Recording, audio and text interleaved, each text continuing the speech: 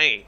Okay. We're live. We are in front of a studio audience in Breda, the Netherlands. This is the Ember Sword podcast.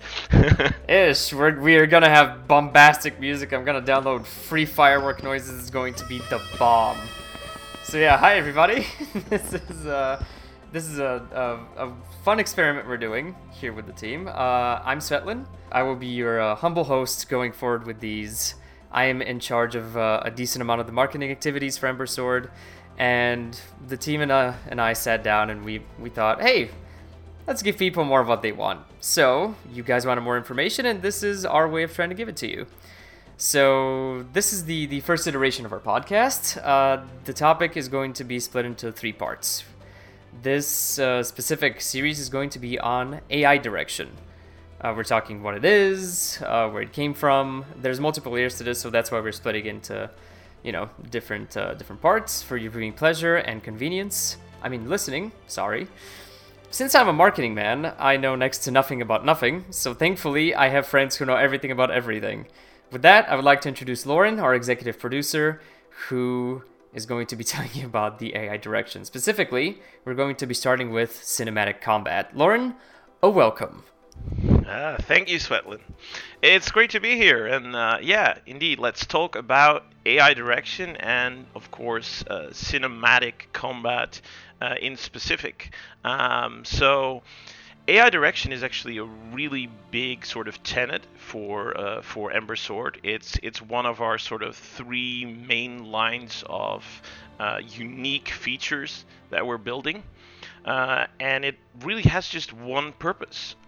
If you think about your typical MMO experience, at least to me, certainly, an MMO is typically a game of like some really awesome peak experiences, and then in between that, there is a lot of meh, It's a lot of walking around, a lot of grinding, a lot of kind of, just murdering creatures one by one, and bringing back their horns, teeth, or other body parts to Rat some pelts. strange to some guy with a very unhealthy obsession in order to progress through the storyline, right? Animal skin enthusiasts, beware. Indeed, and we just wanted to do something different there.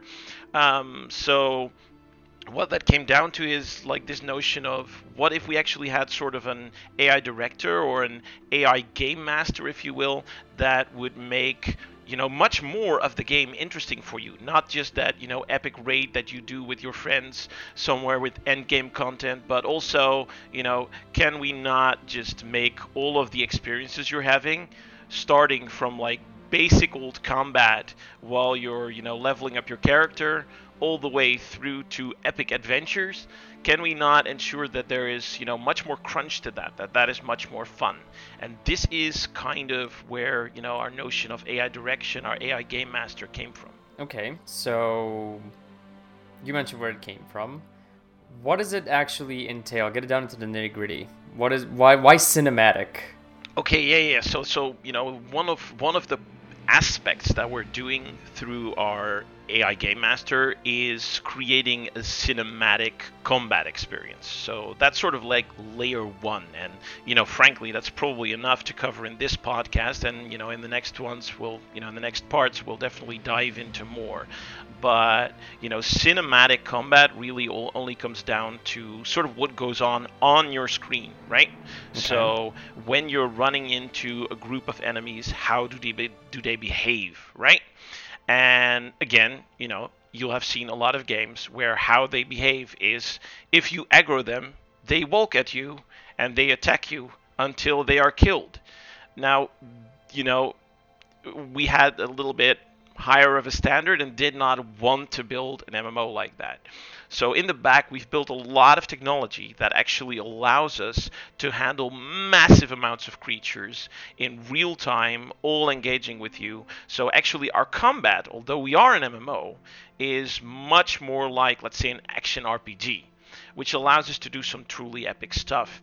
So what we're doing when it comes to cinematic combat is we're kind of taking the creature AI and building over top of that some sort of global AI game master layer that makes very interesting things happen during combat. And now that, I know may sound a little vague. So, maybe taking it to an example, that means that you could be, like, we have these little critters called Bormies, of which, sometimes they're going to be 20, 30 attacking you, right? Because we're, totally okay with handling that type of number. And they become very interesting because they have this notion of fear. So as you turn towards them with your sword, they will actually back off, and they might just snap at you a little, but they are maybe too afraid, to get into your direct range. As you start, slaying them, there's actually a sort of fear buildup that's managed by this Game Master AI, which may make the others run away as they see their buddies being crushed. And these kind of things yield a very interesting combat experience. So I think probably the best example when we're talking like cinematic moments, which is kind of what we're trying to create with like this AI and cinematic combat, is, for example, we have an attack called Earth Shatter, which is something you can use if you have a pretty decent sword, right? You raise your sword over your head, you jam it into the ground, and then basically in front of you, you kind of see these cracks in the earth, moving forwards. And, as they move forward, this energy radiates out from them, damaging everything in its path. And that's quite an attack that has quite a wind-up and takes quite some time to move outwards from the player all the way to its maximum range. So, a typical movie moment here would be if you had a whole bunch of these Bormies rushing at you and you trigger this ability, they'll notice that you're starting this attack, and immediately in the area that's going to be affected, something we call a threat zone is being created. And that threat zone will cause these creatures to run away. But, just, running out of that threat zone efficiently would not be very amusing, right? Because, then if you do a slow ability, everyone would just get away, which, is something we want to avoid. You shouldn't have to, like, stun 20 individual Bormies in order to catch them in a really powerful ability. Yeah, that sort of deflates the epicness of the moment, doesn't it? Indeed. So what happens is actually... we've made sure that all of our creatures have studied what we would like to call the Prometheus school of running away from things. Ah, yes. So those of you that are not familiar with this term, it's a joke from CinemaSins. They do the everything wrong with videos. And there was this epic scene in Prometheus, of course, where something huge was sort of coming down on our heroes, and they were, running away, but very stupidly, they were running away in a straight line, exactly parallel to where this thing was falling, right? So we like to call this the Prometheus school of running away from things, and it's one of those classic movie moments where, you trigger an epic ability, enemies turn tail and run away, but they're just not fast enough to outrun the explosion that's following them. And thus, they get thrown up in the air and basically killed, right? And that yields some really unique, amazing combat. So that is kind of, the notion of like this sort of micro level of AI direction, I would call it, which results in our cinematic combat. Well, for legal purposes, I would like to mention that we have not, in fact, hired Charlize Theron to be destroyed in our video game. That would be a humongous waste of her massive talent. Kind of like in Ridley Scott's magnum opus Prometheus, out now on Blu-ray. All right, well, now that we've finished promoting that one, maybe there's a couple of cool things to move on to. It's actually an interesting thing, like this notion of fear fields and threat zones and things like that, right? Is not something that we've seen a lot in video games. Actually, there's like an interesting little tidbit there, in case you're wondering where this comes from. Like, literally the first implementation of these threat fields was something that I created for a real-time strategy game that was just like a hobby project. so it never got released. Really? I think over 15 years ago. Huh. And it was from the simple notion that, in all these epic, like, World War II movies and such, whenever planes come strafing in, right, obviously you'd see people hit the deck and run to the sides and, everything. And, you play a game like, let's say, Red Alert, right? And, a yak comes in and strafes, and it just strafes everything down. No one's running away, no one is scattering, and I just thought that made no sense whatsoever. And it's actually there where sort of this movement started. And, since then, I've still not seen many games create something like that. It doesn't necessarily happen often, yeah, and I've never really thought about it. A decent example I can give of this, I mean, to make this more relatable, I guess. You mentioned the AI direction. When we talked about this off mic, like a while ago, when you were introducing me to the concept, a very apt comparison to the overall AI direction that I came up with was Left 4 Dead, where the director constantly is trying to ensure that you are having a good time by constantly throwing almost insurmountable challenges directly in your face. Right? Yeah. No, that's definitely true. In fact, that's something that, probably in the second part of this podcast we'll spend a fair amount of time on. Right. Because indeed Left 4 Dead is also a precursor, of sort of the AI that we're building. But that actually operates on a slightly different level, right? Left 4 Dead is not really manipulating what's going on your screen in the combat at that moment. It's not making the zombie do something particularly interesting in response to what you did, right? But rather it works on another layer, which we'll definitely get to in the next podcast, where just to whet the appetite of the folk. Yeah, well, but that's a whole other story to get altogether, of course, which is where we're actually deciding what kind of things happen outside of the player screen. But it's very interesting that that note, but we'll leave that on a cliffhanger for now, I would guess. But yeah, so that is kind of a quick tour of what we're doing there. But obviously that's leaving a lot of core elements out. So maybe just for fun, we'll walk through sort of like the kind of core tenets of the micro level of this AI, which is actually these threat fields, and this notion of fear is actually only one of them, because we've got two more. We have the notion of courage and loyalty, and we also have this notion of throwing and knockbacks, both of which are really interesting. So on like the courage and loyalty portion of things, basically what that comes down to is as you may imagine, like a lone wolf is not particularly likely to attack you, right, out in the wild. But if it's a pack, they'll feel strengthened, and maybe they're hungry, and they'll go at it, right? And so we recreated this by having sort of a courage system in the game. So actually what can happen, and this is, I think we'll share a little DevByte video of this soon, of some of the prototypes we have running this, but it's super interesting. Basically what happens is you might spot like, a wolf or a couple of Bormies and be like, yeah, I got them, and run after them, and they will run away, right? But then, if they run in suddenly into a pack of like 15 other Bormies, you might very quickly see them, turn around and suddenly pounce on you. That is to do with sort of group courage. That's one thing.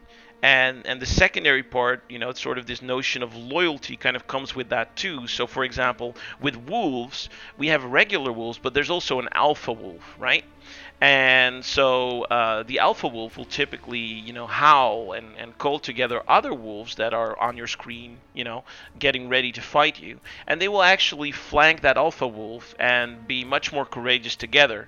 But, the trade-off is if you kill the alpha, the other wolves will likely scatter for a while, because their leader got killed, and that through loyalty has a very negative effect on their courage. So that's also something really interesting we're doing in this arena. Hell yeah! Oh man, is there anything else you want to touch upon when it comes to the cinematic combat? I guess sort of the final point is our notion of throwing and knockbacks. Right? This is also something that is like very atypical for like MMO games, right? Like I Sure. mean, when was the last MMO that you played where you as a player get like chucked into a wall by some massive enemy? Oh, wow. I have a bad answer for this, but I'm going to refrain from showing my anime knowledge. But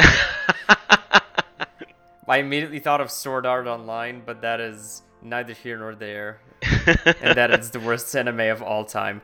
Well, yeah. Disregard that. Please tell me about throws and knockbacks. Okay, so now that we've scared off anyone who ever liked Sword Art Online, I think at least it points out one thing is we're not doing it in MMOs. The best we've had is like trying to pretend, wouldn't this be cool if it actually happened in an MMO? We can do it in our anime series.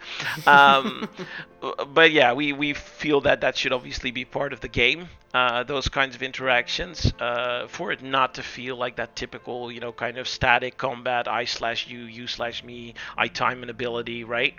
And so when it comes to enemies, we typically tend to have sort of roughly three types, if you will.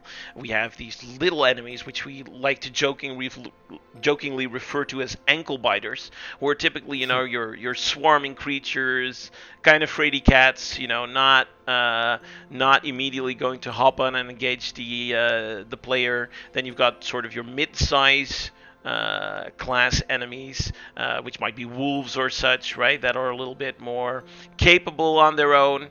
And then we've got these sort of big bruiser type enemies that really don't get scared off very quickly at all, and are plenty happy to kind of take the player mano a mano,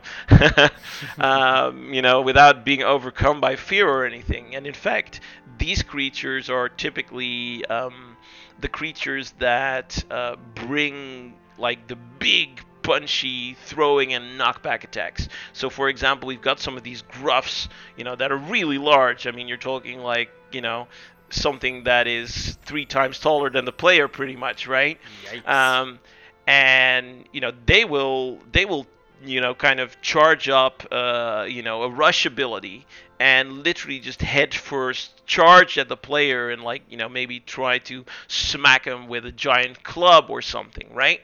And this is also something that we're doing, when it comes to combat, and that ties into sort of all of these systems. So when he does that charge, right, he doesn't care about these little Bormies that are like running around in front of him. He's just, blind rage. I'm going to crush that player, right?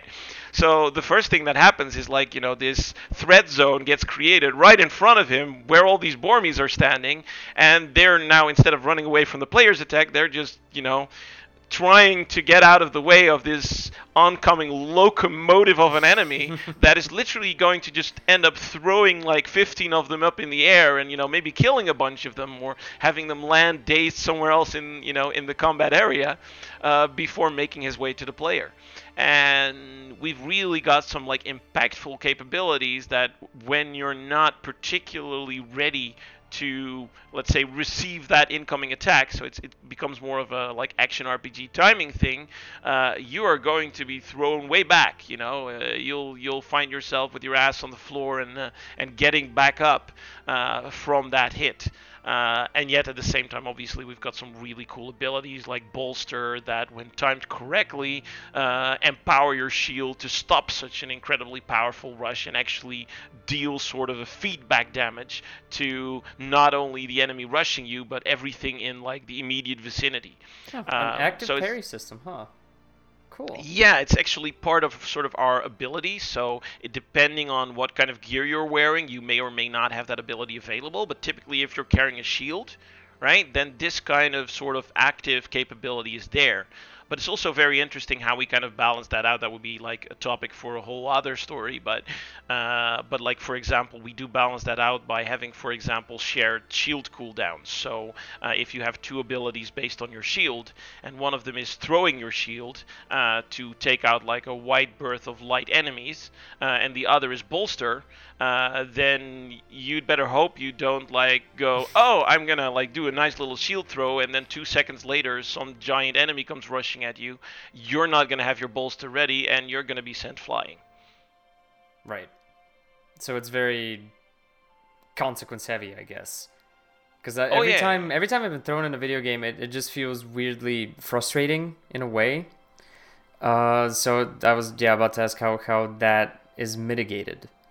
Yeah, exactly. Now, obviously, we're not gonna throw you unless you messed up in some way. Yeah. So not every power attack is going to be, chuck you at the wall, splatter you like a bug. No. It's like a sort of a hard punish, but also like a big reward, right? So you'll have an ability to counter this, and if you counter it, the reward is huge. But if you fail to counter it, it's a pretty hard punish, and this makes the game particularly interesting. But yeah, basically this is how our AI Game Master, through things like these threat zones that are positioned, through triggering like alpha wolves to call other creatures to their aid, and through even selecting cinematic ways for things to be thrown, because I didn't quite mention this, but when you get thrown, normally in a game it's kind of like, okay, you just go in roughly that direction. And here, actually, both enemy creatures and players that get thrown, we try to particularly have our AI pick interesting places for them to get thrown into, right? Uh-huh. So if there is like a arena wall right behind you, we might choose to like smack dab throw you like back first into the arena wall in a almost cartoonesque manner. Leave a hole. yeah, Roadrunner type stuff. Anyway, but I think that kind of brings home the point of what we're trying to do with this. So we're trying to create combat in an MMO that is like something you'll have never experienced on screen in an MMO before, and this is how we're doing it. That's very succinctly put. Well, I guess this wraps up this portion, or this part of our series in AI direction. Thank you for listening, and we'll catch you in the next one. Hey you made it to the end. Congratulations! That must mean you like us enough to want more, right? Well, good news! We're all over the internet. Go to embersword.com and subscribe to our newsletter for a chance to play the game early, as well as the latest interesting tidbits on the game and the team.